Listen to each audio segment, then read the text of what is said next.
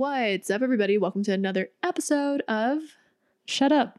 Keep Going. Oh, we turned that around today. The kind of podcast where we explore internet curiosities. I didn't know if you were. I was gonna say something like, that's just the kind of podcast today's gonna be, like flipping everything on its head. And then the other thing came out because I was like, oh, I should say that early just in case people haven't listened. I didn't know. You were like you nodded and looked at me straight in the eyes like we should be saying it at the same time. And I'm like, do we do that? Are you good at eye contact? I can't tell. I can't either. I'm like freaking out looking at you. I can't either. I can't tell if we should look at each other in the eye. That's the thing. I'm not sure. I feel like, should you always be looking at somebody in the eye? Or are there times where it's just not? I don't want to say, obviously there's times that aren't appropriate, like if you're like peeing or something. But I feel like, are there normal... I don't know, because I feel like I try to give people eye contact most of the time. Maybe I don't, because I'm always distracted and looking at other stuff. And that's the only reason why. Because normally I would love to look at someone straight in the eyes most of the time. Same. But I had this roommate who had the most intense blue eyes, and he had a little bit of a unibrow. He was very attractive, though. So I'm not shaming unibrows. Mm-hmm. Some people can definitely rock them. He gave the most intense eye contact that everyone I brought into my home was like, what's up with that guy? Because he would like not break eye contact. He would look at you like this and be like, wow, that's really interesting. Tell me more. And he was a total sweetie, but it really stressed people out. And then I feel like I started overthinking eye contact because of that. Interesting. Okay, well, speaking of eye contact, do you want to go first or should I? Seems like you want to go first. Okay, cool. Well, today I kind of gave you a pre-brief. Is it about eye contact?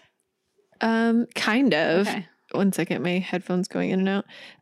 Well, I kind of give you a pre-brief in saying that this is less of like an overall topic and more like, hey, these are a few things that exist. Let's talk about them. Let's talk about them. So the first one is something called Fantasia. Do you know what that is? Like the Disney movie? No. Sorry. Wait, do you want to hear something that's like so wholesome? Yeah. I feel like there's so many random little things that when Alex and I first started dating that I was like, I love this. I love this man. Aw.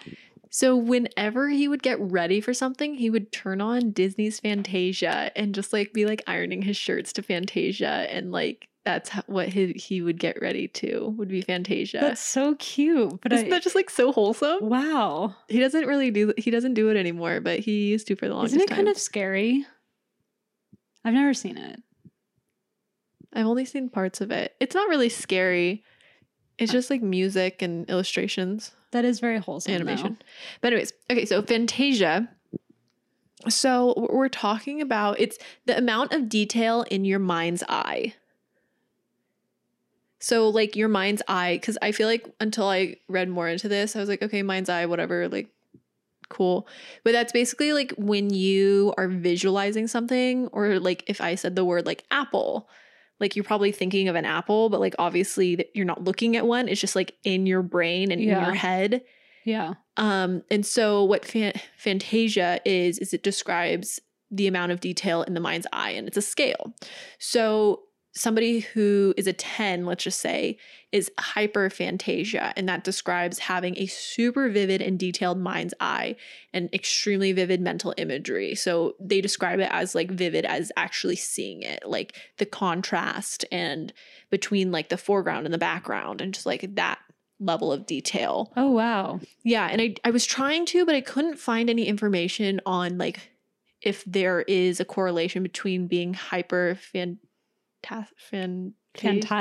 I don't know what the word would be, but if having hyperphantasia and being what's it called, having photographic memory were related. I couldn't find anything on that because this is like a relatively, it seemed like unstudied and newer study on it, because there was only one study that I found that we'll talk about in a second that was like really talking about it, and I think that named the phenomenon. So it's different.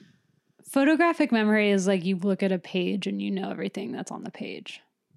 Yeah, but I guess like my understanding of photographic memory, and maybe it's because it's how my brain works, and that's what I think is so fascinating about everything that we're going to talk about, is it's fascinating because all you really know is what you know.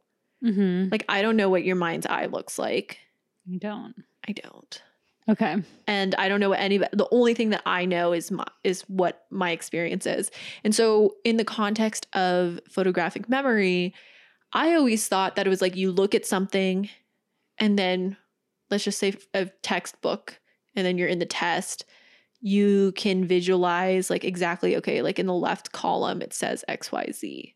Yeah. Like I thought it was like that but that's also how my brain works because it's like, I don't have like 100% photographic memory, but I can like I remember I would be in tests and it wouldn't totally help me out, but I could visualize and be like, oh, I know that the information that I'm looking for is like right I on did this, the same thing. That's like so this funny. exact spatially on the page, but then I'm like, I don't know exactly what it says, but I know that it's right here on the page. Yeah. No, I'm the same way. I feel like I'm pretty Fantasia charismatic. I agree. I really, really honestly wanted to be hyper Fantasia, but like I don't think I have that level of detail, but so I think I'm pretty far up there. If you see an apple, to be hyper Fantasia, it's like if you see an apple. Okay, do you want to explain? We'll get to that in a second. Well, we can do that now. So I found this hyperphantasia. Well, actually, no, because this is like, I don't have as much information on the opposite, which is aphantasia. Okay. So we'll go back to hyperphantasia in a second, because I don't want to be like, ooh, we're talking about all this interesting stuff. And then I'm like, here's 2 sentences. We're done. Yeah. So aphantasia is the opposite of hyperphantasia. This would be if you're like a 0 on the scale, which means that mental visual imagery isn't present. Whoa. How? Right? So there's people who just don't have that. They don't have mental visual. It just doesn't exist for them. I like can't wrap my head around that. It makes my brain hurt. So if you were to say apple, they would imagine apples like spelled it, but then they're still seeing the word. So I don't think they would imagine it. They wouldn't see the word. I think they just think the word. So the interesting part was it said some still have visual dreams, though. Oh, so when they're sleeping, dreams. I guess in this study they were. It seemed more focused on aphantasia, so I'm not sure if like hyperphantasia people maybe are all lucid, like most likely lucid dreamers or anything like that. Again, it didn't seem like this was very studied. But for aphantasia people. Still have visual dreams, but 7.5% of them says they don't dream at all. So they've never had mental imagery. Who are these people? I don't know, but a new study shows that those with this study, I'm going to be honest with you. At least the summary that I was reading of this study, like, come on. Like, I'm a scientist too, okay? Why? What do you mean? Okay, so new study shows that those with aphantasia might have talent superpowers that give them a greater chance of having a scientific career. Like with that, I feel like there's so many unknown variables. There's pressure from parents. There's socioeconomic implications. Like there's so much there. There's probably like gender implications because of the like lower amount of women in STEM, traditionally in STEM. But so Professor Adam Zeman of the University of Exeter, I think it's in the UK, I don't know if I'm pronouncing Exeter right, coined the term aphantasia to describe the inability to mentally visualize. And with aphantasia, it's pretty unusual. It affects about 2% of the population. But to go to the study, sorry, I forgot I was talking about the study. So his study looked at a sample of 2,000 people with aphantasia, and get this, 20% worked in science, computing, or mathematics. Like, is that not just like the amount of people who in a normal population who works in it? Maybe that's just because my brain is so like that, like the opposite of that I'm like, are these people like, how do they have any thoughts at all? Because all of my thoughts are visual if I think about it. Like, how do they recall information? Is it auditory? So that it's just like a voice in their head. Little gasp of trying to understand. Yeah, so I guess it's just like a voice in their head trying to. Do you know something that I've been seeing in my head? Like I've been imagining memes when I do stuff like that. Like that, I imagine the little like asterisks being like trying to comprehend. Like my face, like. to me, I truly like can't wrap my brain around that, but I'm sure it is helpful in some ways. Maybe like music. Well, so what I'm thinking is, and I think we talked about it maybe last episode, but the idea of like a lack of one sense heightens another. Yeah. Like, I'd be curious if having that lack of visual imagery, because if you think about it, like that does have to take, just like science, like it takes some amount of energy from you to conjure up a mental image. So then like maybe that energy is rerouted to like superior auditory function, or even like I think the reason, and I don't want to speak for you, but I'd imagine it's similar. The reason why I have such a hard time understanding this and wrapping my brain around it is because like I am such a visual learner. Like the visual component is so necessary for me to understand, like to wholly understand a thing, that the idea of not having that, I'm like, I would just not ever comprehend anything. Yeah. But remembering that there's people who like are the exact opposite, and the visual part is just like the least helpful information for them. And so I'd assume that the people who I want to say aphantastic, the people who have aphantasia probably are auditory learners or learn in a different way than visually. Yeah, they must be, obviously. Otherwise they'd have a bad time. Because I'm just imagining, like I am such a bad auditory learner. Oh, same. But it's so weird because I do love listening to podcasts, but I guess, and like audiobooks, but I think I can only do it if I'm doing something else. Wait, oh my gosh, me too. Like I can't just sit down and put on an audiobook. Is anyone listening to this just sitting down? Like doing nothing, like you're not washing the dishes, you're not going for a walk, nothing? A, thank you. Thank you. I'm glad we hold your attention. But B, wow. Impressive. Let us know on, I guess, send us a message on our Instagram. When I like am feeling really restless and I need to go to sleep, I like put on an audiobook and I pass out within like 10 seconds. Oh my gosh, do you think people use us to like lullaby them to sleep? We don't have very like soothing voice. Shit. Or cackling, they just keep jolting awake. Oh God. But yeah, I don't know. I think that this is also, not to like get too far in a tangent, but like I think this is also an issue because again, these are the two like extremes, but yeah, it's a sliding scale. There's people who have a very like non-active mind's eye.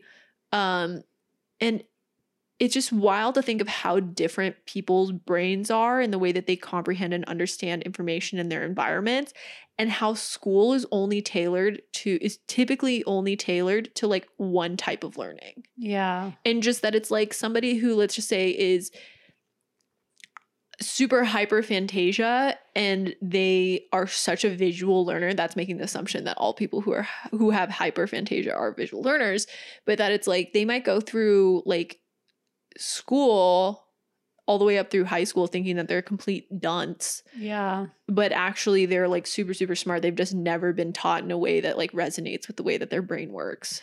Is there not a way that we could test that and then like have like classes tailored to people however they learn best? I wouldn't be surprised if there are some like new age type schools that do definitely that. Sending my kid to like a hippie school. Oh, for sure. Like for sure. I want them singing some of German and like gardening. Like some of them though are so on the other side that I'm like, that it's like, we don't believe in discipline. And it's like, well, I mean, don't just let my kid like run wild. Like, I mean, we need some boundaries. Yeah. But like, or like getting like an alligator in math. It's like, I think they can handle a grade. Yeah.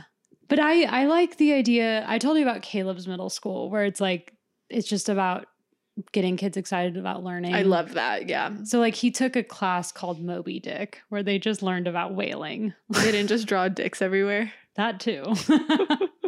But I don't know where I was going. No, with this. I agree with you though. You can interrupt me when you remember. I agree with you though. I think that like I would love to send my children to. Do you think our high school was an auditory or was it a visual learning experience? I think aside from my art classes, it felt very auditory to me. That's probably why I did bad.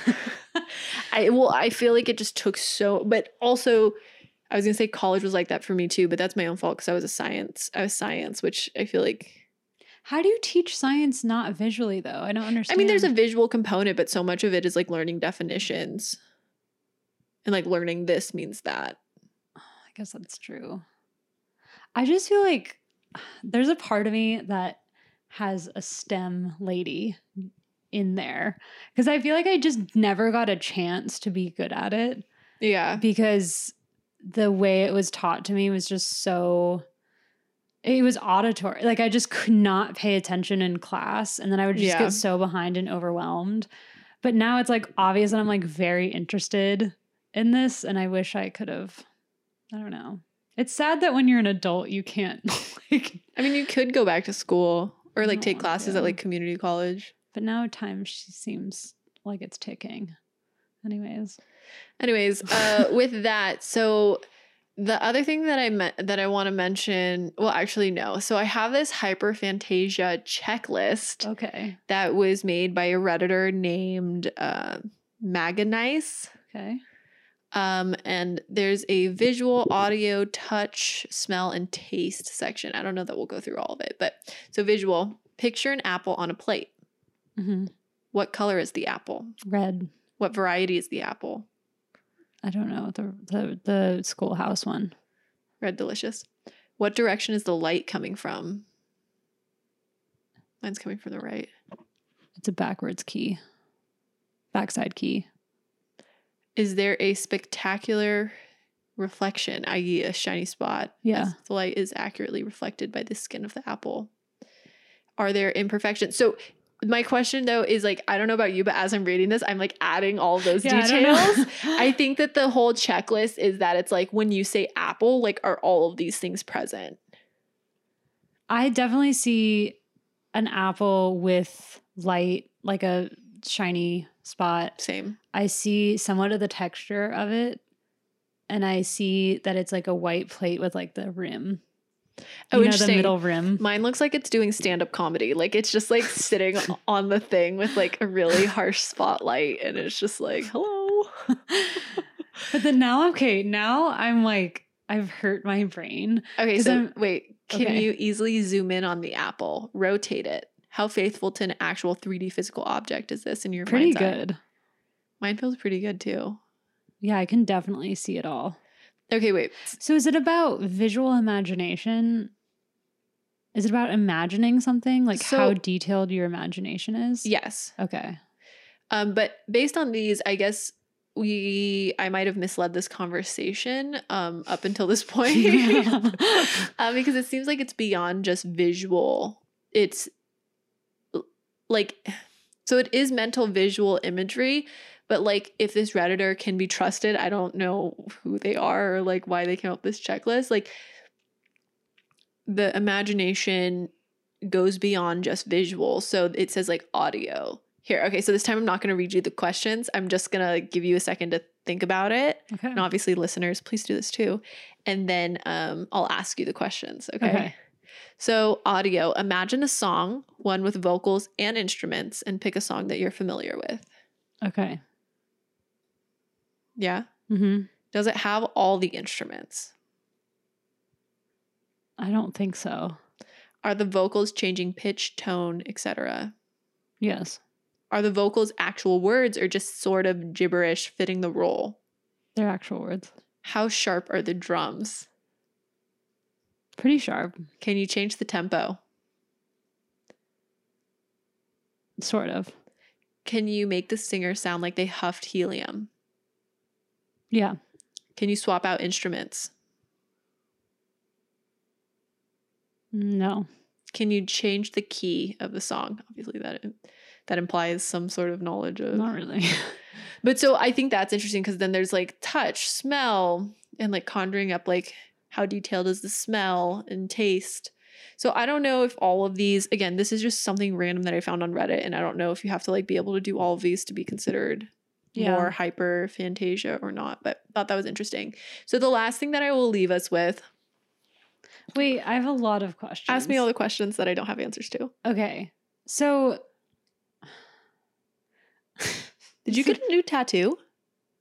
I've had this. Oh, I don't think I've ever noticed it until just now. It's a War and Peace tattoo. I love it. Wait, Is it a spoiler if you tell me why? Yeah, because it's amazing. Okay. But, yeah. I'll ask you about it when It's I finish the best book. part of the book. When I finish the book, I'll Caleb ask you has about the it. same one. We got him when we weren't even dating. Isn't that lame? Like together or? Yeah. Oh, wow. Well, it's funny. We Hardcore. got them. He didn't even, I don't know. Like we went to the tattoo parlor because for like a week before, Caleb's like, we should get a tattoo. And I was like, okay. And I have tattoos, so I wasn't that freaked out about it, but he like wasn't that serious about it. But I was like not super attached to the idea. And we kind of just like both thought the other one really wanted to do it. And so we like went to the tattoo place and like I literally was like laying down getting it. And then I realized that I was like, it's actually one of my favorite tattoos I have. But the whole experience was just like very confusing. And I was like, I don't really understand why I'm doing this. But then we both got it. And then everyone thought it was weird that we got matching tattoos when we were just best friends. And then like 2 weeks later, we got together. And I was like, oh, that explains it. I can feel the sexual tension as you're telling me the story. My question was, I think I'm overthinking this. But now I'm like, I don't understand how I'm seeing an apple when it's just like in my brain.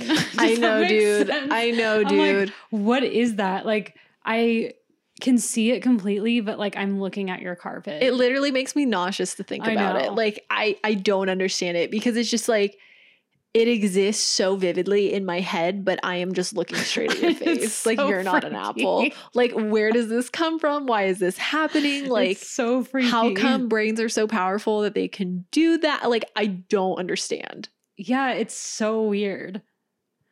The other thing is, have you heard about memory palaces? Yes, I have. I was going to do that as a topic one time, but I didn't. Okay, well, maybe, do you understand them very well? Yeah. Because I've tried to use them as like maybe it's because I like half-assed looked into it, but I was trying to use it to help me memorize like a thing that I had to memorize. And I felt like it like was so strenuous for me to remember what my palace looked like that I couldn't that I was struggling as well to remember the like passage that I had to memorize. Yeah, it works for me, but it only works because like as a child, I like unconsciously made one with the days of the year or the months of the year. I think I've told you this. Mm-mm. So, wait, before you do this, can you describe memory palaces just in case people don't know? Memory palaces are imagining like a literal like space and then assigning like a room or like a mansion or something, and then assigning objects within that as certain things you need to remember. So then you can you can imagine the space and you can go to different rooms and you'll like leave the thing you need to memorize in the room. Does that So do you physically drop it off? So like explain this space and explain like a way that you've used it. Okay, so how I did it as a kid unconsciously, but I realized once I heard what memory palaces are, I'm like, holy shit, I've been doing this like a long time. Is when I had to memorize the calendar when I was like a child, I don't know why I did this, but I went into different parts of I imagined different parts of my parents' home and assigned a room a month of the year. And so now when I recall the calendar, I literally see my parents' room, my parents' house. So March is their living room. So every time I hear March, I see my parents' living room. So in your head, when you were learning this, did you physically go and like drop March off to the living room? No. I don't know how how that happened. It's very bizarre. That's like a very non-complicated memory palace. But I used to do it when I'd have to like memorize something. I don't know how, maybe this is not how you're supposed to do it, but I would just imagine like a room and then I would Was it a room that actually exists or would you make it up in your head? It was usually the room I was studying in. Oh, and then I would just like look around and be like, okay, this chair is like this thing. And then like that cabinet is this thing. And so then when I was at the test, I'd be like, cabinet, it would just like. Oh my gosh, I was definitely making it more complicated than that. I would imagine a fake room. Oh. No. I mean, I guess you can. You could probably do that. But I feel like me being like Like, why would you do that if you could just do it to the room that you're sitting in? And I don't, it really works for me, like really Yeah. well. It's so confusing though. I think because I am so visual. Well, that's what I'm saying. Like, that sounds so helpful. Yeah. Huh. Memory palaces. Yeah. But I didn't even know that was a thing. And I thought it was like, I was like, had something wrong with me that I did that with the days of the year. But it's fine. Do you want to know something slightly pretentious that I want to start doing? Yeah. Because I used to do it in college. I want to memorize poetry. That's cute. I just think it's like really, I don't know, it just feels really nice. Because I had this English professor my freshman year, and she memorized poetry, and she like spoke about how important she felt like it was to have something beautiful to recite. Wow. And so she actually made our class like memorize what's the name of the poem? Frost. Robert Frost. Robert Frost. Two roads diverge in a something. Oh yeah, I'm embarrassed. But yeah, we memorized that, and then after that, I like tried to keep up with memorizing poetry. But I realized this week I was like, I really want to keep doing that. I cannot understand poetry. Okay, dude, I feel like an makes me feel imbecile. like- It makes me feel so stupid. But that's why I'm very confused by it, because poetry is supposed to be extremely visual, but I just am like, I don't understand what this means. Wait, that's so comforting to hear you I don't say understand what that. it means at all. And Caleb is so into poetry, and he'll be like, oh my gosh, you should read this poem. And I'm like, what does this mean? See, I can say like, oh, this is like really beautiful, and it's like evokes whatever feeling in me, but I feel like I feel so like low class because I feel like I have a really hard time being like, this is good poetry and this isn't. Yeah, Like I go, and I guess it is all subjective, but it's just like I just go based on like, oh, this is gross, like I don't like this, or like, oh, I like this. I think it's supposed to be, I think I take it too literally. Like, I think you're just supposed to like see what it evokes and go from there. It's supposed to be more fleeting. I'm throwing my head around because that's how I imagine reading poetry. I really like Shel Silverstein. Could you imagine you're at like a poetry, they're like, who's your favorite poet? Like, I love Shel Silverstein. Good, it makes me cry. Dude, okay, so I got for Alex, we used to get each other a lot of like little weird gifts when we first started dating. One of them, which I still to this day, I think it was a really good sign that he like didn't just like flee when I did this, because it was way too early to do something so weird. But my brother and I, we were going for a hike, and Alex and I had just started dating, and like I had maybe only seen him like once in person after the first time we met, because he still lived in Washington. So we'd kind of see each other in spurts. And so he was coming down that week, and I knew that, and I was really excited. And so me and my brother were hiking, and I found this rock, and I thought the rock was really like, it was like very smooth. And I was like, wow, that's cool. And so I brought the rock with me, and then on it, I wrote Alex, you, and gave him the rock. That's cute. And he was like, okay. He was like, oh, wow, thanks. And I remember just being like, oh, was that too weird? I don't. He still has it on his desk. Oh, that's cute. But anyway. Oh, I thought you were gonna like carve his name into a tree and be like, hey. No. Okay. No, I did that the next week. No. I'm kidding. Okay, so I forgot the other thing I was gonna say, but if I remember, I'll say it. So the final thing that is related to what we were just talking about that I think is gonna break your brain if you don't already know about it, so I'm so sorry, dude. Okay. Is that there are people with no inner monologue. Wait, what does that mean? So some people just don't have an inner monologue. So you know how when we were talking about like, oh, well, what happens if you have aphantasia? Like, oh, you must just like everything's auditory. There's people that don't have that auditory thing. I'm trying. So like they don't hear anything in their brain. It's just silent. So how do they think? Through images? I think they're speaking out loud. I don't know. So because I assumed you would have that question and we couldn't just watch a YouTube video. And if for people listening, don't leave now, listen to this podcast. But I've actually watched a decent number of interviews on YouTube of people who have no inner monologue who are kind of like explaining it. So the next best thing was I found on Reddit, there's a Reddit thread from a user named Raider Malkylo. How come all Reddit users are Star Wars fans? Like, is that like a prerequisite? Yeah. Like literally every Reddit thread. Do you know what's imagining? When I see Reddit, I go, dew, dew, like the planes in Star Wars. You mean the X-Fighters? Sorry. Or X-Wings? Okay, so anyways. So this Reddit thread quote from Vader Mall Kylo. Today I told my mom that I have no internal monologue and she stared at me like I have 3 heads. Is having one common? They confessed they had thought it was, they meaning Vader, confessed they had thought it was a fictional concept made up as a narrative device in the TV show Dexter. So people describing what it's like not to have an inner monologue in this Reddit thread. Quote, so if your boss asks you to do something right at the point you were planning to leave work, you don't think, oh, what a pain. In your head, while saying no problem at all, boss, out loud, one user asked. And the person responded, no, never had that. If I'm asked to do something I don't want to do, I just kind of get frustrated, but that's about it. I don't really think to myself. Another user chimed in. I think they're lying, but go on. I don't believe them. Another user chimed in saying, Gohan Schmohan. That says, I'm the same way. I don't have any conscious thought about what I'm feeling or any stream of dialogue describing it to myself. I just feel it.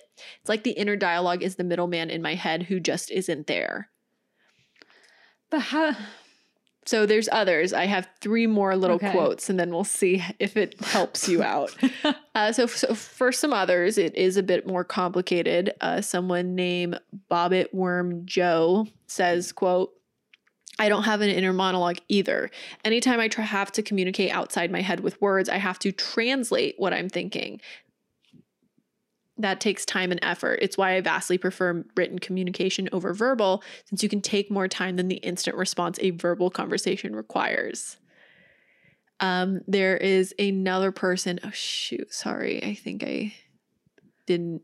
This might still be Bobbit Worm Joe.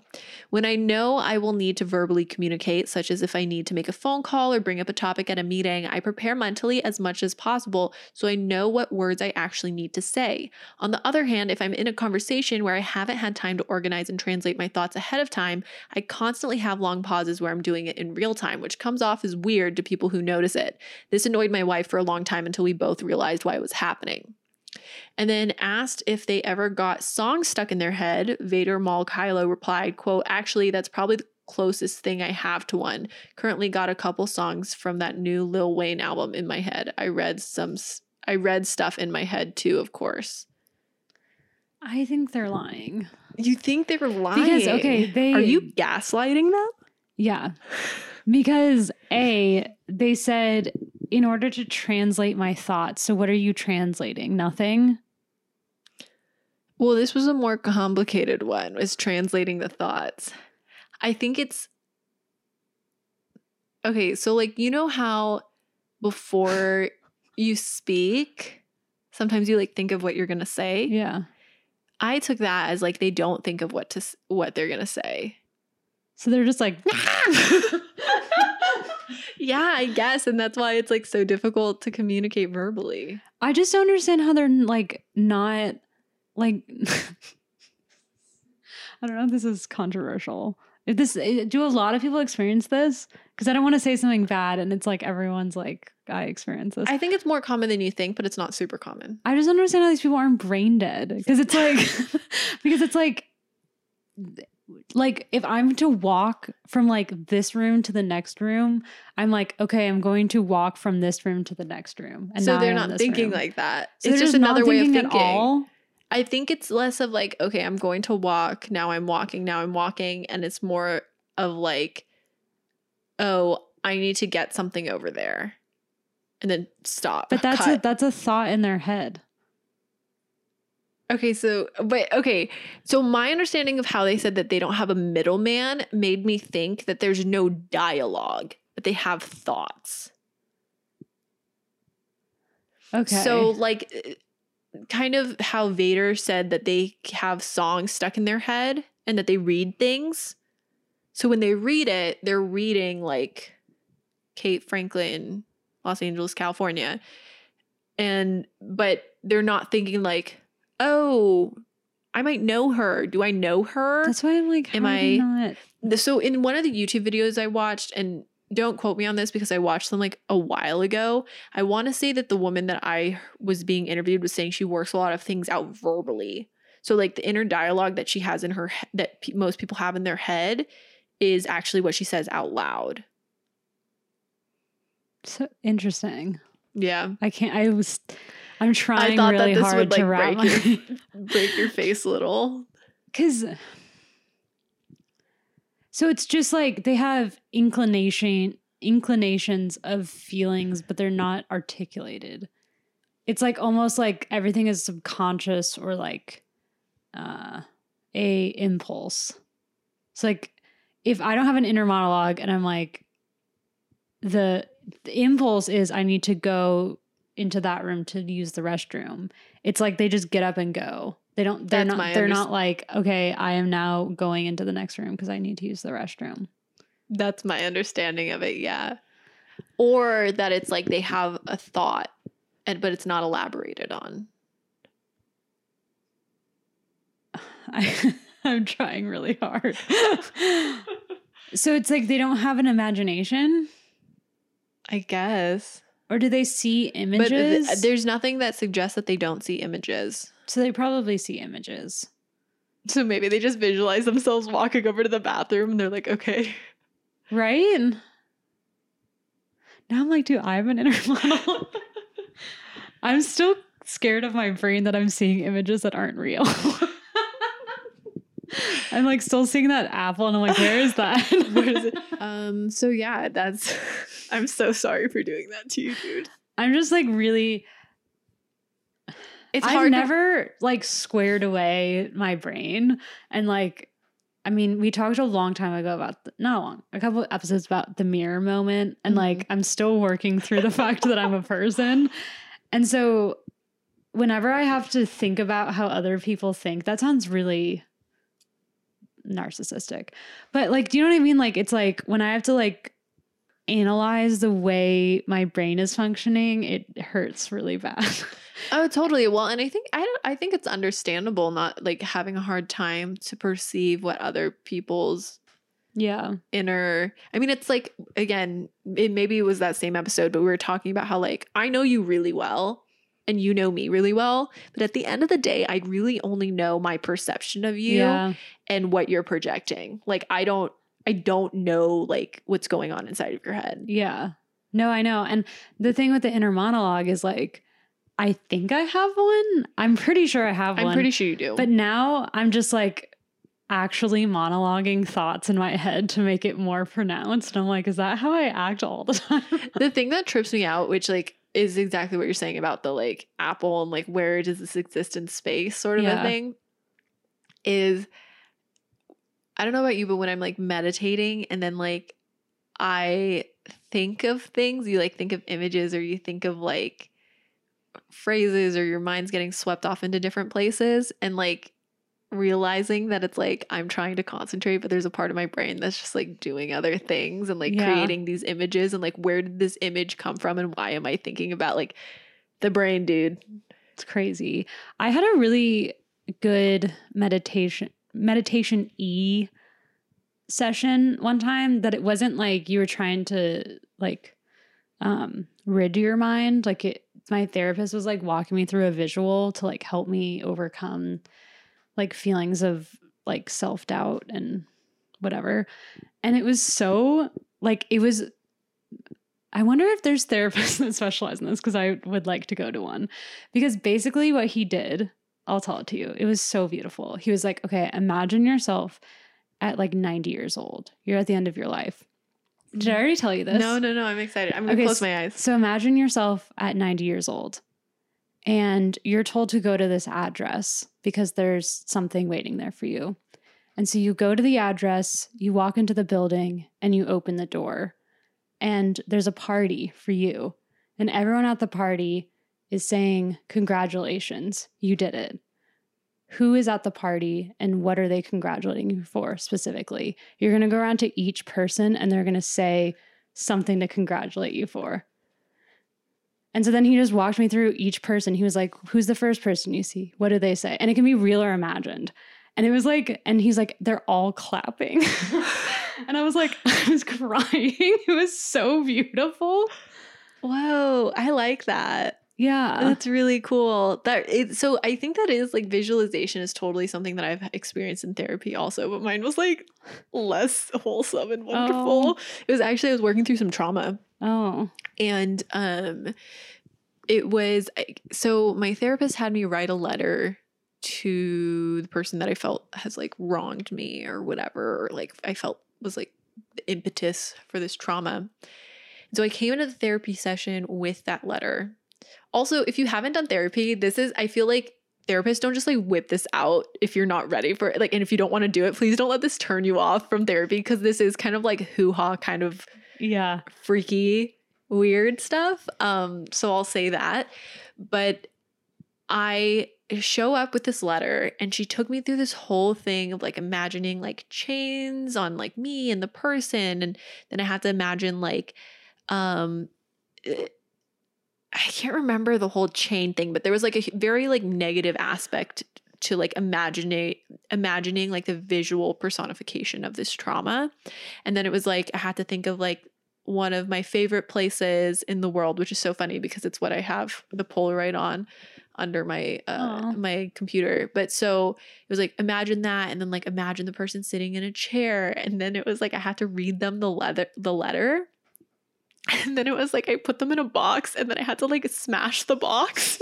And so she like physically had me get up and like stomp on the ground and just like imagine it's like under your feet and like you're stomping it, like, and she was like really stomp on it. And so I'm like literally jumping up and down with both feet in her office, just like sobbing. And while she's like watching me, it was extremely effective, but like the weirdest thing that I have ever had. It was effective though? I felt like it really was on like good. letting it go and just like forgiving the person, and like because it wasn't, so I want to say the way that she like led the visualization wasn't that it was like I was smashing the person. It was like more of like this trauma and the chains and like the idea, like the weight of it. Yeah. But yeah, it was like wild. I've seen now 3 different therapists, and like she's the only one that like did stuff like that. But it was just like I just imagine this like very comical like stomping whenever I think back on it. I had this one therapist who I think did not read. I don't know what was going on. Skipped class. She like, I don't know if she was confusing me for another patient, but she didn't read the room. I thought you meant like didn't read like a chapter. Well, it was during the pandemic. So, and she comes in and like, I was struggling with focus, but it wasn't like I'm like, my life is fully suffering from that. You know what I mean? It's not like I'm like in trouble because I can't focus. But she literally for like 30 minutes, she was like, okay, so we're going to list out what you're going to do every single day. And I was like so mad because I was like, I don't want to. She's like, okay, so what time do you wake up? And I was like, it's 7. And she was like, okay, what do you do next? And she wanted me to go through the day and list it out. She was stressful. Like, when are you going to go grocery shopping? And I'm like, I don't know.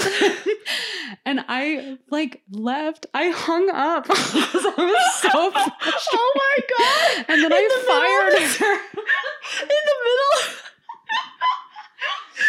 Wait, did you say anything like, I'm gonna hang up now? I just. Why did you act like? Well, because the thing it was like a. I've never told anyone that. I appreciate you being so vulnerable here. Wait, did she like email you after? Did you speak to her after? Was she like, what happened to your internet? Like, are you No, okay? she did. So my therapy, I go to it through my school, and they're like very like overly communicative, honestly, to like if someone was really stressed out, I would not want to be communicated with that much. Yeah. It's very stressful. The secretary called me like 4 times. And then I just emailed it and I was like, oh, sorry, my like internet went out. Also, like, I don't think I need therapy. They're like, you liar. that's funny. Yeah, it was stressful. I'm sorry that happened, but It's it makes for a funny story. But I probably should deal with my lack of being able to confront people and tell them how I feel to their face. That's a whole other issue. Your topic? Okay. Oh, here we go. Oh, wait, God. before we keep going, I feel like we're both huge Arrested Development fans. R.I.P. And that it's like worth saying like a huge rest in peace to Jessica Walter, because that was devastating The news absolute of her queen. passing. You don't think like people like that are gonna go. Truly, she is just like a gem. I feel really lucky that she was in a series that like means so much to me, because Same. otherwise I don't think I would have been exposed to like her brilliance. Same. Oh, so sad. Sorry to like start your topic off on a sad note, but I felt like I wanted to say it in the beginning and I forgot. So Good for her. That's my favorite Lucille Bluth line. Good for her. So we're going to talk about the Century of the Self. oh. Do you know this? No. What is Well, this? okay. I don't even know if this is a book. I don't know if this is a philosophy. I don't know anything. So this is a little bit strange for a topic, but it is. I'm just basically going to recap this amazing documentary series I watched. Ooh, Boom Baby, let's go. But it's so Century of the Self was a Also, oh my gosh, sorry, I can't believe I just said Boom Baby. Well, Boom Baby indeed.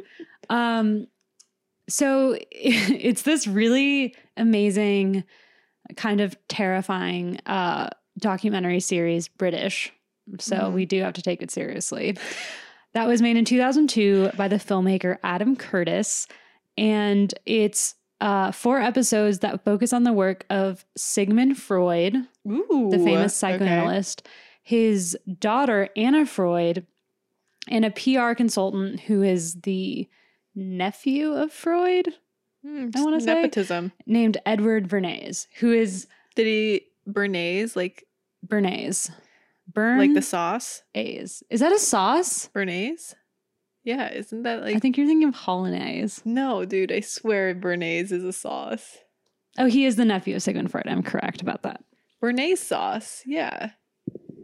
What It's is like it? a like Did he invent it? it's considered to be a child of the mother of hollandaise sauce. It's like Did I- butter and egg yolk and white wine vinegar and herbs. I love Hollandaise sauce. People like put it on like meat. Oh, okay. You've never had Bernays, dude? No. It's good.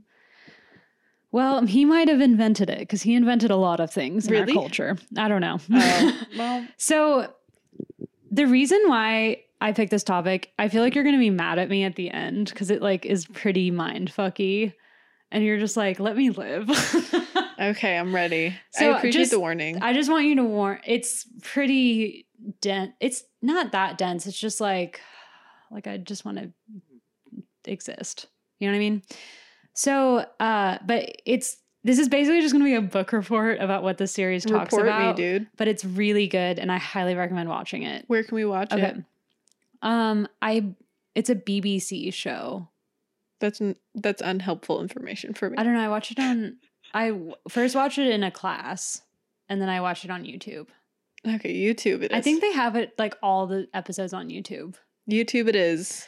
It's called Century of the Self. It's very famous. Probably a lot of people know this, but I think Are it's you interesting. calling me uncultured? You're pretty uncultured. And Edward Bernays is going to have something to say about that.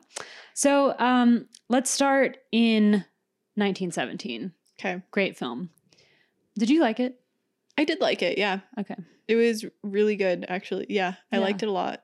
It's like a theater movie. I liked it a lot, but it's like I remember specifying this to Alex. Alex loved it. We actually have it. Oh my God. I think we have like a 4K of it too. Wow.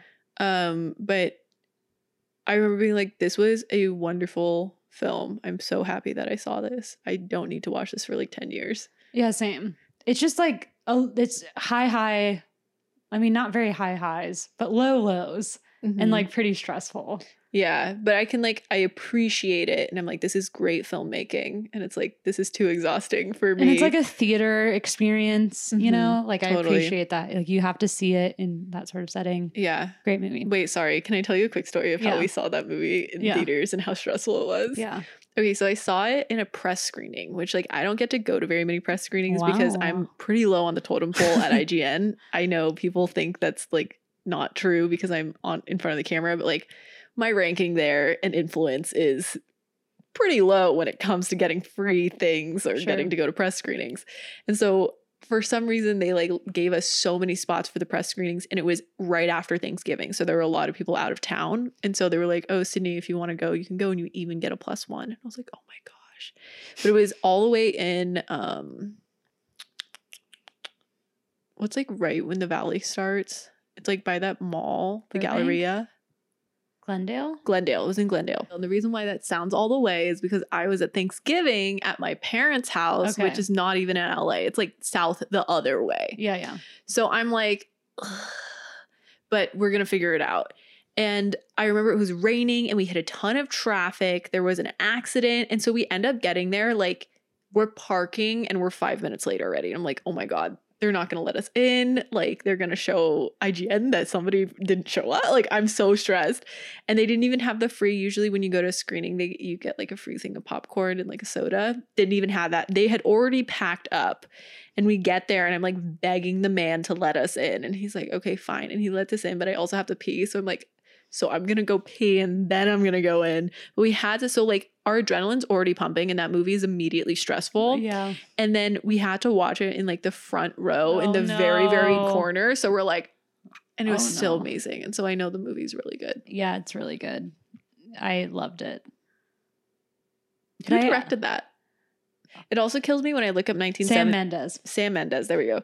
When I look up 1917 and then it says 2019 by it, I don't know why. I think it's Really? like really funny to me. Well, we're in 1917 and we're in the that's emotional right. root of our I'm desires. so sorry. Okay. So Edward Bernays, born in 1891 to 1994, the year I was born. Is that symbolic? Same with me. Perhaps. He is the father of public relations. Okay. What? And he's the nephew of Sigmund Freud. He's the son of Freud's sister. Okay. Okay. And Freud's wife's brother.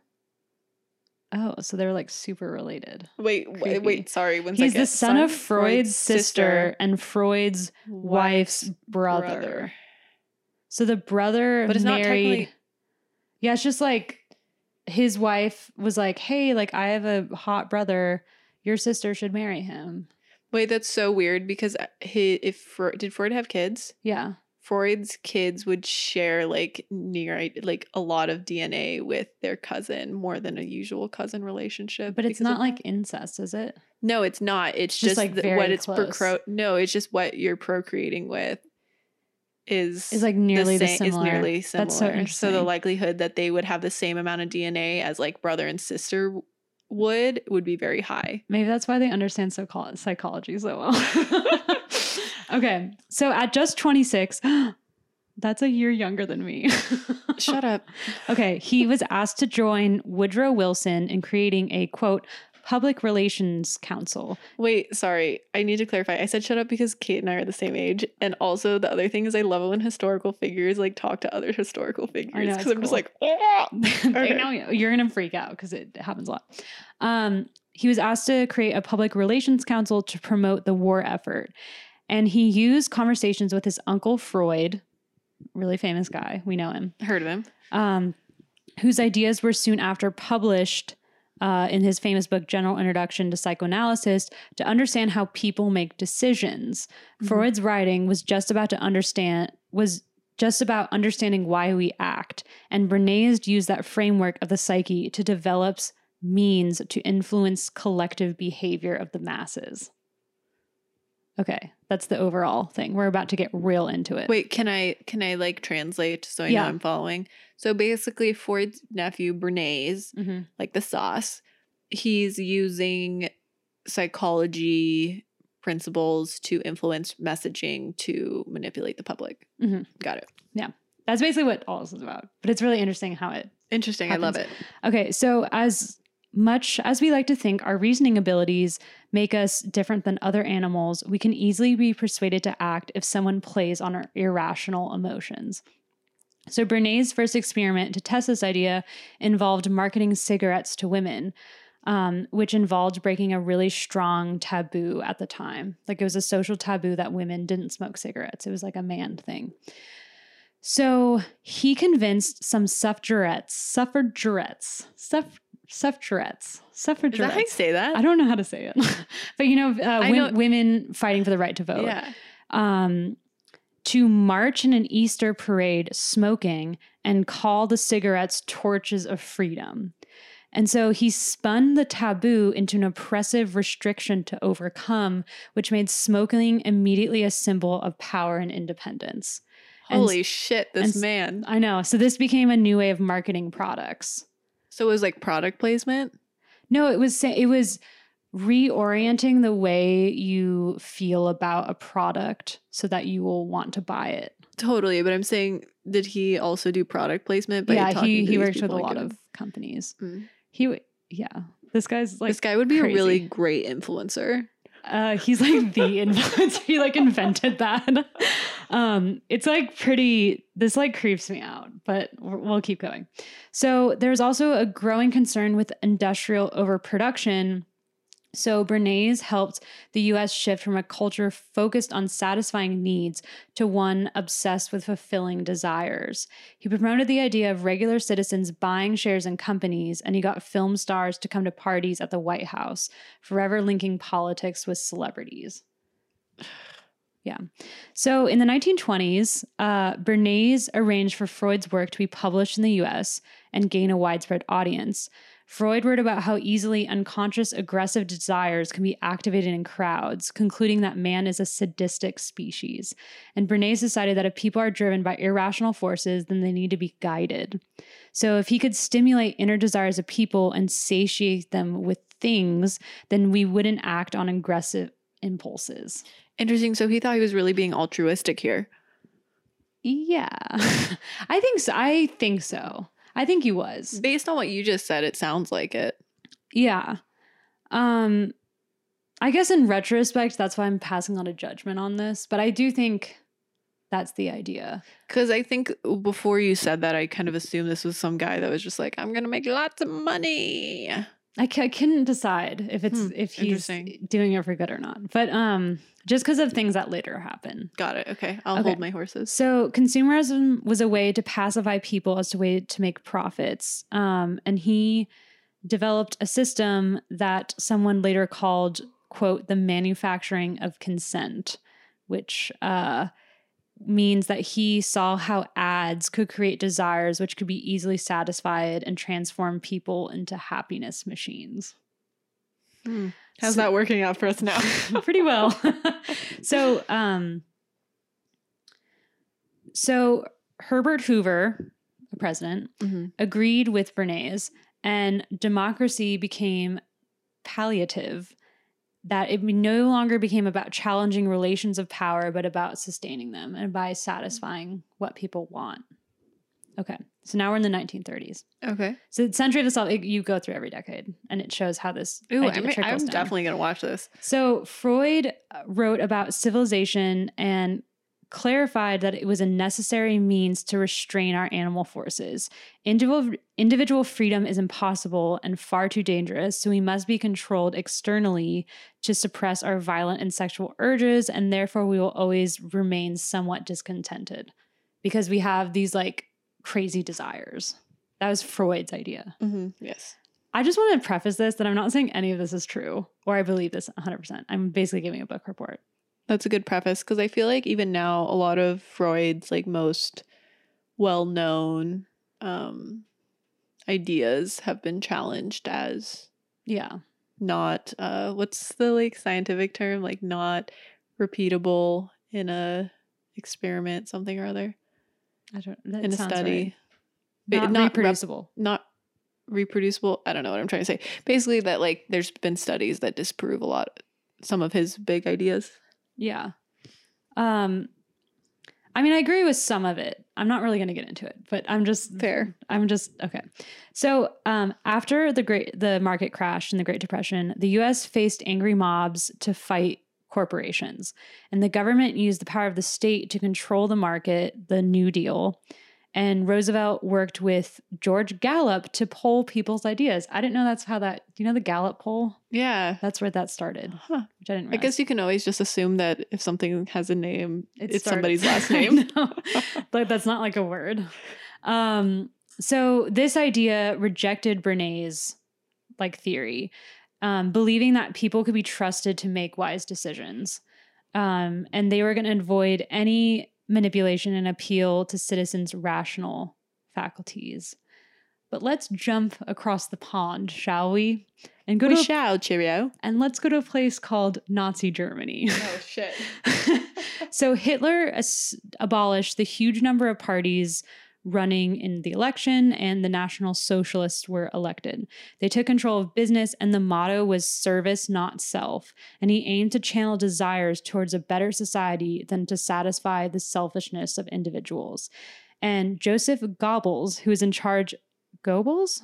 I don't know how to say his name. I'd love for it to be Gobbles, so let's go with that. Joseph Goebbels was in charge of promoting ideas to the people, and he admired the way that Roosevelt was controlling markets. And so he went further than that to encourage aggressive forces and citizens, as he believed officials could control them to serve their final ends. And he was sadly right because of the Nazis. Gobbles got a point. I'm listening on audiobook to that book, The Rise of the Third Reich, and it's very fascinating. Ooh, fascinating. Have you? It's like that famous Nazi book. Yeah. It's not pro-Nazi. He's very critical of the Nazis. I just was thinking the other day, I was like, I don't like fully understand how that happened. Totally. And so I was like, I want to know. So I love that. I'm adding it to my list right now. The audiobook is really good. It's a good thing to listen to. I'm sure it would be very dense to read, but anyways. So sorry, I have a notepad that I was adding that to, where it's just like my stream of consciousness. And the last thing I wrote was, why is Godzilla so mad? Okay, so basically Bernays was like kind of in counter to Roosevelt, who was like, people know how to make right decisions and they'll make a better world. And Bernays is like, no, like we have to like make decisions for them and tell them what they need, because then we'll get people in control. So sorry, and I don't know if you have the answer to this, but so why did Bernays feel that he was morally superior to be in a position to quell humanity's supposed like disposition to I think because he knew Freud's work so well, and he believed that it was like Bible. So he felt like he was like enlightened almost. Yeah. Got it. Yeah. So Bernays basically is like the founder of like consumerism, and and consumerism being linked to the subconscious, which I believe in to a certain degree. So, okay, now we're in the 1940s and Freud has died, and his daughter, Anna Freud, began writing and speaking, and she used her dad's premise that people must be controlled for society to work, but she believed people could be taught to control themselves. It wouldn't have to be external. It could be like a thing that you're taught as a child. So she became really obsessed with child psychology and like raising children with a specific moral code. And so she was like they escaped Nazi Germany, the Freuds. So she was very traumatized by that, obviously. And so she believed that she could train depressive children into strengthening their ego, which would help them control their own unconscious, therefore be like model citizens and not be like savage and violent, which is Freud just believes like people are like that deep down. Okay. Were we there? We're following. So since we're in the 1940s, World War II happened. So about half of the returning soldiers suffered mental breakdowns, and psychoanalyst Martin Bergman was recruited by the U.S. government to interview returning soldiers.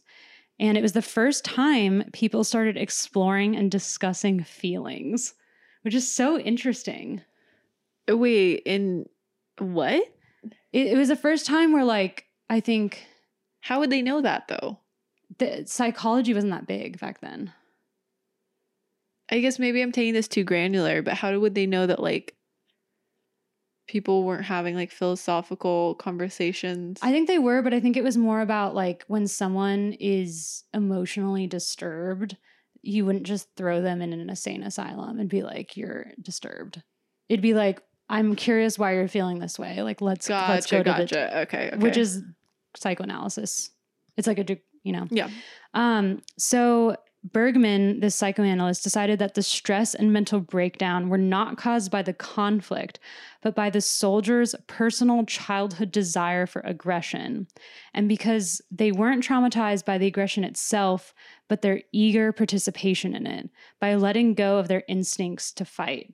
So like they were traumatized by the way that they were able to just engage in violence, which I think is super interesting. So by how easily violence came to them Yeah. versus the violence itself. Yeah. How fascinating. So he thought that chaos is at the base of human personality and that can infect society. So people need to internalize democratic values. This led President Truman to create the National Mental Health Act to deal with the number of unstable men returning from war. Interesting. So in the 1950s, Ernest Dieter, Freud's old neighbor. So Freud is just like, he's just inspiring everyone around him. He set up this place called the Motivational Research Center.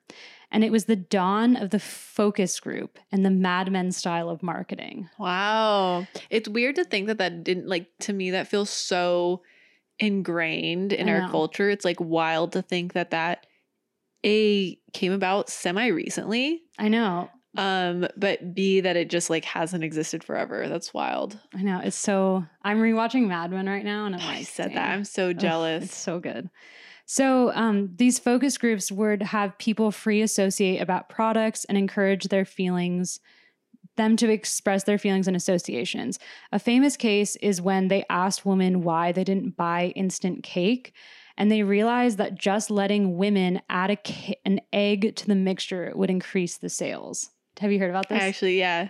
So the underlying idea of Dietrich, Freud's old neighbor, was similar to Freud's nephew, Bernays. Wait, sorry. Before you move on, just to elaborate on that. So the reasoning behind why they weren't buying it prior to the egg, you probably know this because I'm sure they went into it more in the doc, but for everyone listening, is because housewives felt guilty at how easy and instant it was without the egg. And so they didn't want to buy the product because there was so much shame and guilt around what little work they did to produce to actually make the baked good. And so by adding the egg, it played into the part of their ideas of needing to be this homemaker. Yeah. Which is so fascinating. So interesting. So interesting. When I saw that in the documentary, I was like, oh my God.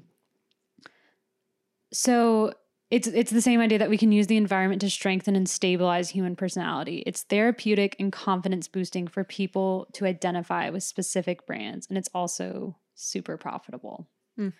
So Bernays also worked with the CIA to launch a quote terror campaign to stage a coup in Guatemala. Oh, wow. By making the conditions in the public and in the press weren't amenable to a thing after a socialist leader had insisted on better working conditions. So basically, the United Fruit Company, which was an American-owned company, was being like, this socialist leader was like, you need to have better working conditions for these people. And like a lot of the public in Guatemala was super for that. But then Bernays went down there and was like, that guy is crazy. And like, he is a communist and Russia is involved. And then they had a coup and they overthrew him just so this banana company could like make more profit. Pretty crazy stuff. Oh, wow. That to me though feels like such a turn in Bernays. Again, we're running through this really quickly, but just it feels like I feel like I think I had mentioned the Manson book I read about the CIA, and I just think like so many people were so freaked out by how much change was happening in the 20th century that I want to believe that people were like thinking it was for the best, when in retrospect we're like, wow, that was like very bad. Do you know what I mean? Like people were freaked out about communism, like so much. For sure. And it made us like act insane. Well, I'm curious. So you're way more well versed in history. We've established that. So I'd be really curious what your thoughts are. I mean, technology is advancing so rapidly, and like that's obviously changing very rapidly the way that we live. Yeah. Do you foresee that, based on the history of us freaking out about like that rapid change in the past, like how come we're not freaking out? I mean, maybe we are. Society feels like it's just like a big like freak out. So maybe we're in the middle of that freak out as a result of that rapidly advancing technology. Yeah, I'm trying to wrap my head around what's happening. Same. I can't.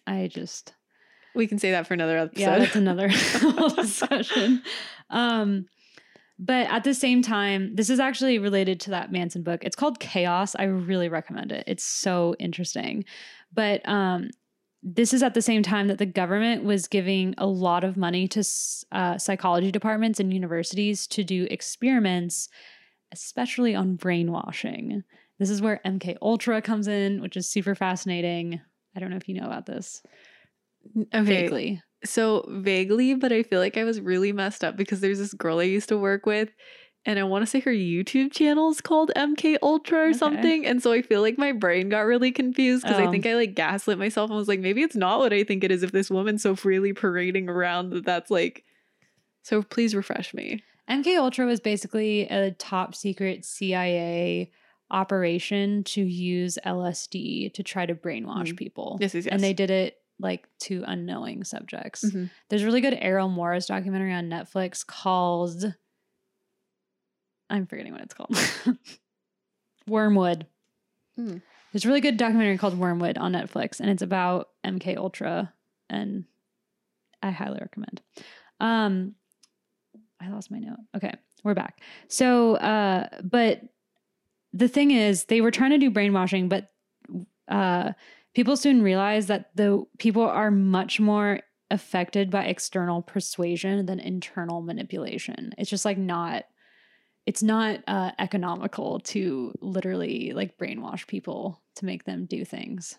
They can't just do it. It's easier to like tap into people's psychology. Wait, is it sorry, I was looking up the Netflix thing. It's called Wormwood. But it says it's a drama, so it's a dramatization or a documentary? Yeah, there's really actually like very beautiful, well done like reenactments.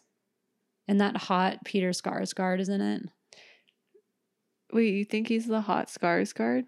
Wait, isn't he? No, Peter the hot one's the other one.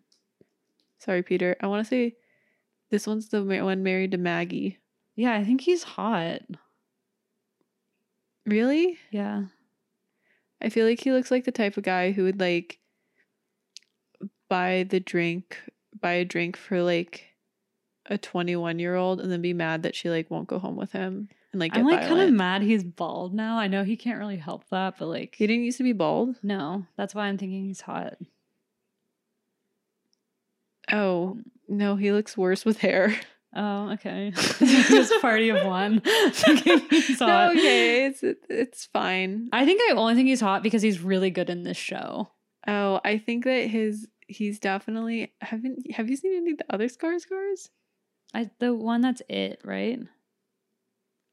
Oh no, he's the one that no, the one that like I guess I can't say that. That's a spoiler. Never mind. But it's just crazy that he's brother-in-laws with Jake Gyllenhaal. I've recently, sorry, I need to stop talking and just let you talk, but I recently came to terms that Jake Gyllenhaal is absolutely like my celebrity crush. He is like a 10 out of 10 person as well.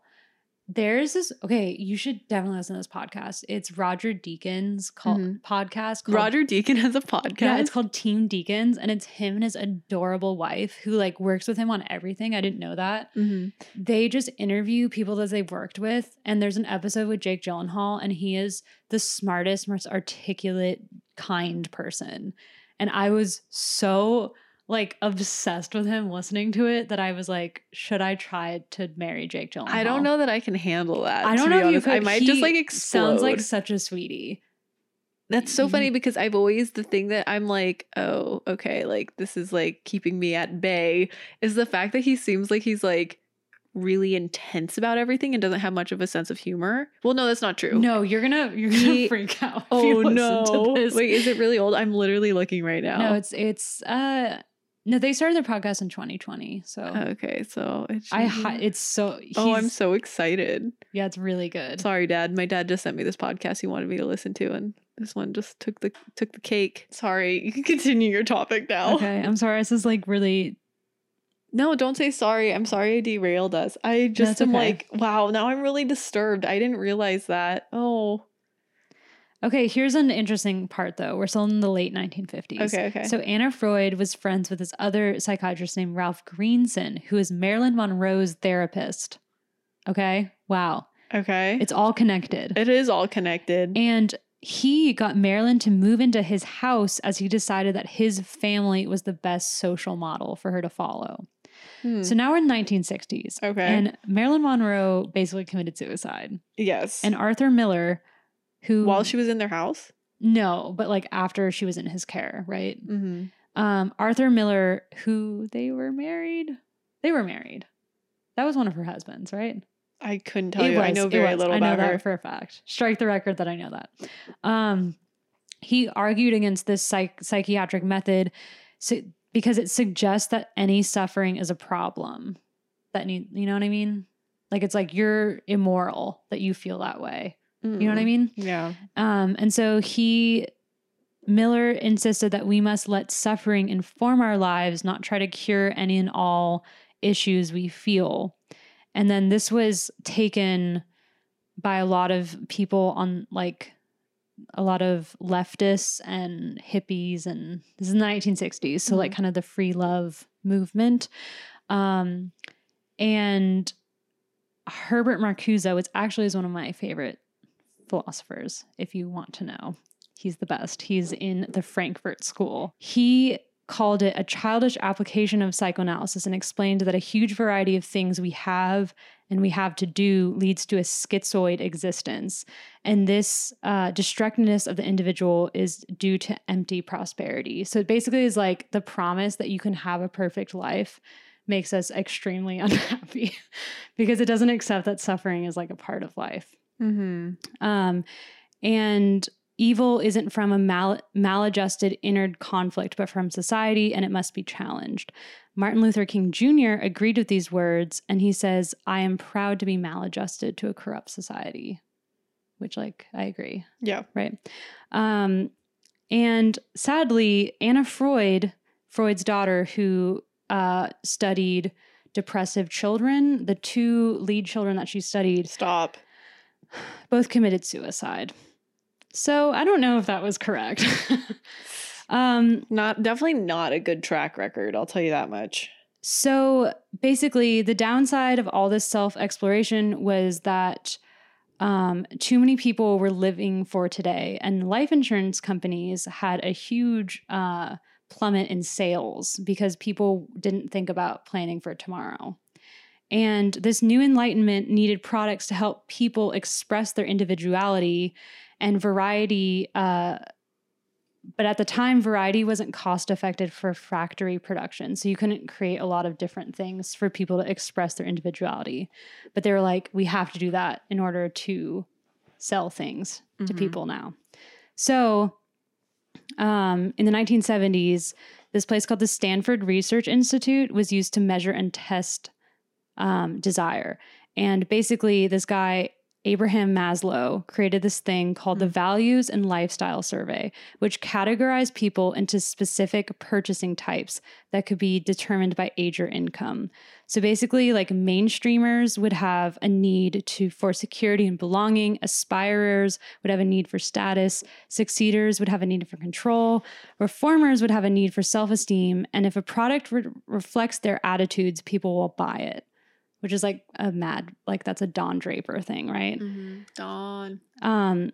So basically they were like, we have to invent new products. And this also would... New products or new way of marketing products? New products in general. Like you'd have to like create one thing, but create it in a way that it appeals to this person and then create it in a different way that it appeals to this person. Does that make sense? I'm confused why they don't just change the marketing. It feels inefficient to create two separate products rather I think than it's create like two different clothes. stories. Like, you know how clothes were like pretty uniform back in the 1950s? Mhm. Like in the 1970s and 80s, like you could start being a off brand of something. Do you know what I mean? Yeah. So basically from then on. Wait, sorry, just so I know I'm totally understanding you. So instead of purchasing an item because it caters to your individuality, you're actually purchasing items to project your individuality? Yeah. Okay. Which I think is totally real. Yeah, for Right? sure. For sure. And to be honest, like that's basically where it leads us to today. Basically that consumerism has now become like highly specified based on individual desire. And how it ends is basically the idea of neuromarketing, that it's no longer about like we have a desire. Like I know in Mad Men, you know how the opening episode is It's Toasted, that there's, and they talk about the death drive and like, but Dawn's like, no, people just want to be cool. You know what I mean? Yeah. Now, this is crazy, but how they're marketing things to people is by no longer using market research or focus groups, but looking at brains directly to find out which ads cause a dopamine spike. Wow. So, the fact that Bernays and others are able to manipulate society is a testament to Freud's original theory, determining how our drives affect us. But what some people do that with understanding is somewhat frightening. This clarifies a pivotal role for schools to ensure that people are aware of Freud's theory and to wake people up into their own decision makings as well as their own internal drives. So basically it's just to like be aware of that. That's how the series ends. And be aware it's happening all around you. I thought I had a really good quote to end it, but I don't. But anyways, Edward Bernays is basically the reason why like Instagram, like influencers exist. Thank you, Edward. Urban Outfitters exists. And like, it's just like a way to tap into, I don't know, I think Instagram is very fascinating to me because I feel like it's just a call into the void to say like, I exist. I think the dichotomy of Instagram and TikTok are very fascinating to me because they feel at odds. How? Instagram feels very curated, and I think that it's been around long enough that there's life cycles and that we're seeing the end of curation on Instagram being kind of like the mainstream or what people are looking for, and people like the more like random, seemingly uncurated, like, oh, I just took this picture or whatever. And I think that stems from TikTok's popularity and how TikTok is almost like the Tumblr of our day to an extent, at least the side of TikTok that I am on. I think that there is a side of TikTok that I'm not as aware of that is coined straight TikTok. That is more of just like the hot people looking at the camera and like dancing in bikinis or with their shirts off, et cetera, et cetera. But it's interesting because I think that then there's another side of TikTok where it's like people want vulnerability and honesty and transparency. And a great example is there's this influencer that I follow on Instagram who has a huge following. Truthfully, I still follow her because I think she has a great fashion sense and I like looking at how she's styling pieces. But she's had a lot of controversy with like stealing designs from smaller brands, from like, you know, being inspired by smaller influencers or accounts and like directly taking how they style things and directly copying their photos and posting them without like any acknowledgement. But on TikTok, she's having a really hard time. I mean, she has like millions and millions of followers on Instagram, and I'd say it's a pretty engaged audience. But on TikTok, I feel like that narrative and people are more aware of kind of the things that she's done and are less accepting of it. And so her account's growing extremely slow for somebody that has that engaged of an audience on a different platform. Wow. And so I think that's really interesting. I can't remember why I started talking about that, okay. But social media. Yeah, social media. Okay, here's a quote I wanted to end with. Okay, perfect. So in an interview when he was 100 years old, damn, Edward Bernays, he says, everyone has a press agent now, or media consultant, or communications director, or whatever you call it. Sometimes it seems like having discovered a medicine to cure a disease and then finding out that so much of it is being administered that people are getting sick from the overdoses. So to me, that sounds like a tinge of regret for what he started. That's what I think he was. Yeah. He was like, we went too far, guys. Stop the Instagram ads. Can you explain something about TikTok that's going to make me sound like such an old person? Yeah, do it. I'll try my best. Why are the dances such a big thing? Like I said, I'm not really on straight TikTok. Is that straight TikTok? That's straight TikTok. I put that in quotes because that's colloquially, I don't know what side of TikTok I'm on, but it's not straight TikTok apparently. I feel like people use straight TikTok to think of what the popular kids in high school are hanging out, where it's like, I think the dances they visually look interesting, even if they're not very technically difficult. So then they're also accessible so that theoretically anyone could learn them if you take the time. And then it's just like hot people gyrating. And so like people like that.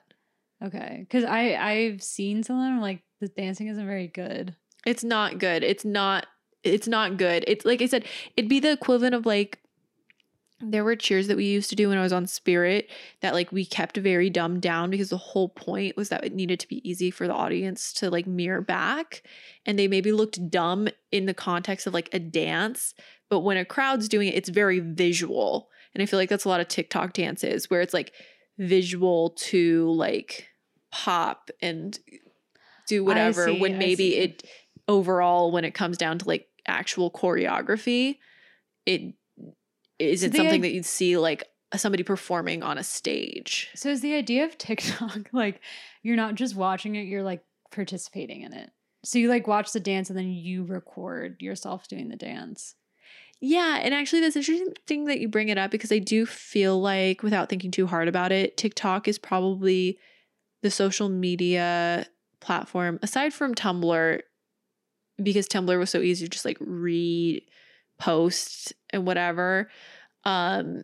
It feels like the easiest and most accessible social media app to participate in. Like it takes that barrier away because it's like it feels very low stakes and so easy to just like, oh, I saw this dance, I'm going to learn it and post it. I mean, I already have my phone, I can just do it. Versus when you think of something like YouTube, where like technically the barrier to entry isn't that high, but it's also like you got to edit and you got to upload and come up with a title, where this is just like, go. Okay. I guess I get that.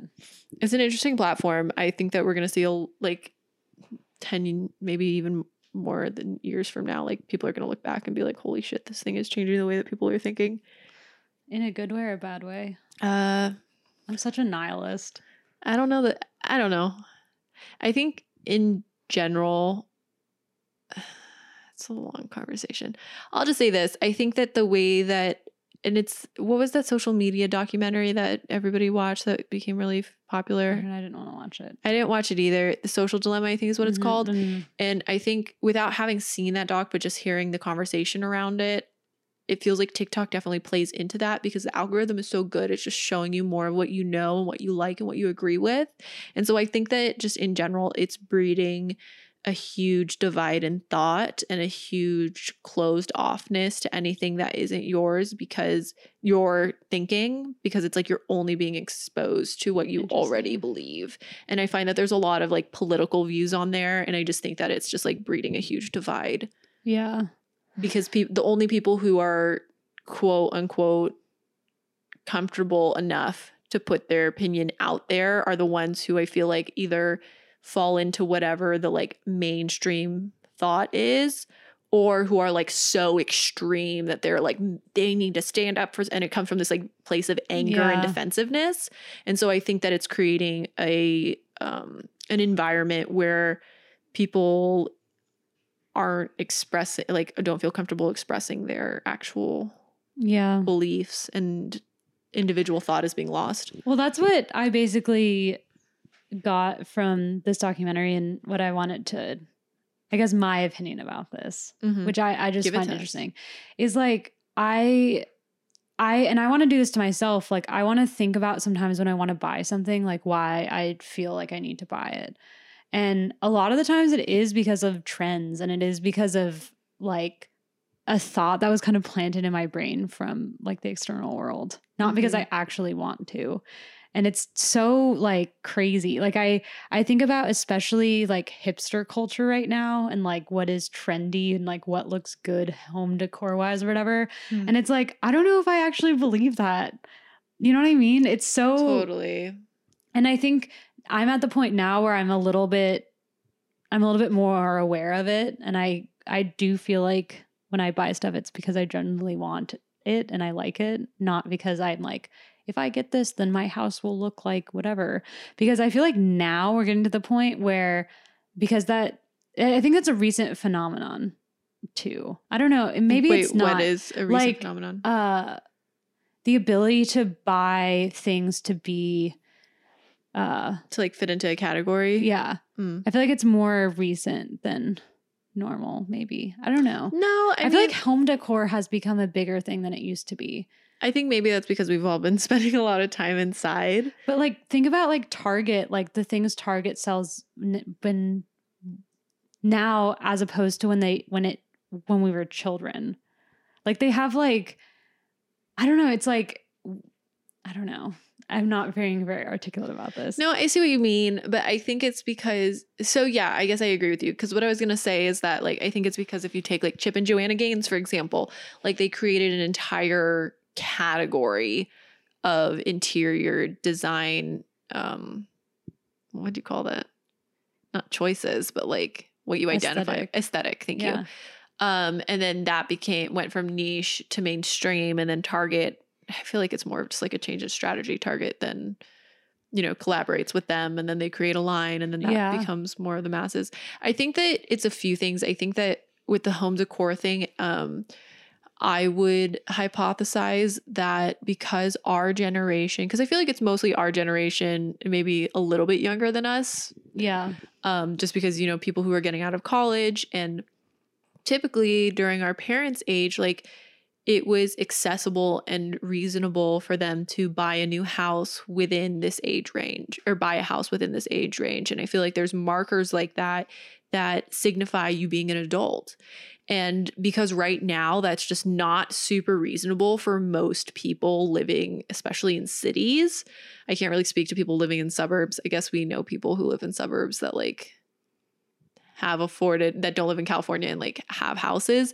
But I feel like this need to consume and purchase things to find comfort in like, oh, I am an adult. Like if my house looks put together, then like I am an adult. That's true. And, like, that's true. That's but people don't necessarily have like an eye for interior design. This is me shading people. Don't have an eye for interior design or have like an individual way of thinking or looking at it. So then they just follow the trends that are most pervasive on social media. Yeah, I guess because social media is a visual medium, that's why trends have become so much more prevalent and like prevalent. Yeah, and changing and easy to grasp onto. Because not to dunk on my sister, I love her very much. If you're listening to this, love you. But she bought a home and she is really trying to decorate it, and like her taste is not my taste, but it is like within the like hip design thing, but it's so like not natural to her. I'm like, I'm confused why you have this taste.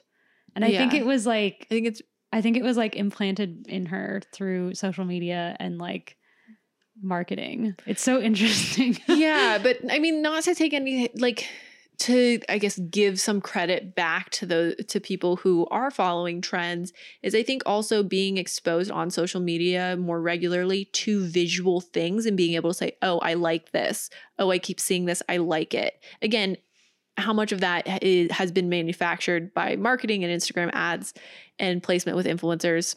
Who's to say? But I feel like there is some opportunity for people to build the skill.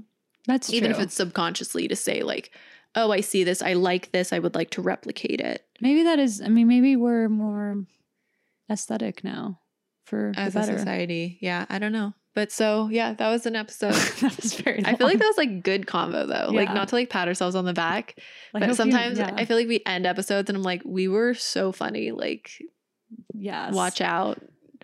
And this one I'm like, wow, we're so smart. Good for you. I'm so happy to have a little bestie that I can have conversations like this with. Also, I'm so sorry I did that. I tried to touch your foot. I put my foot out. Look at my so I'd be like, vax body. Alrighty, guys. Don't forget new episodes every Friday, and our visual guides are also posted on Friday. Instagram handle, shut up, keep going. See you next time. See you next time. Bye-bye. Bye.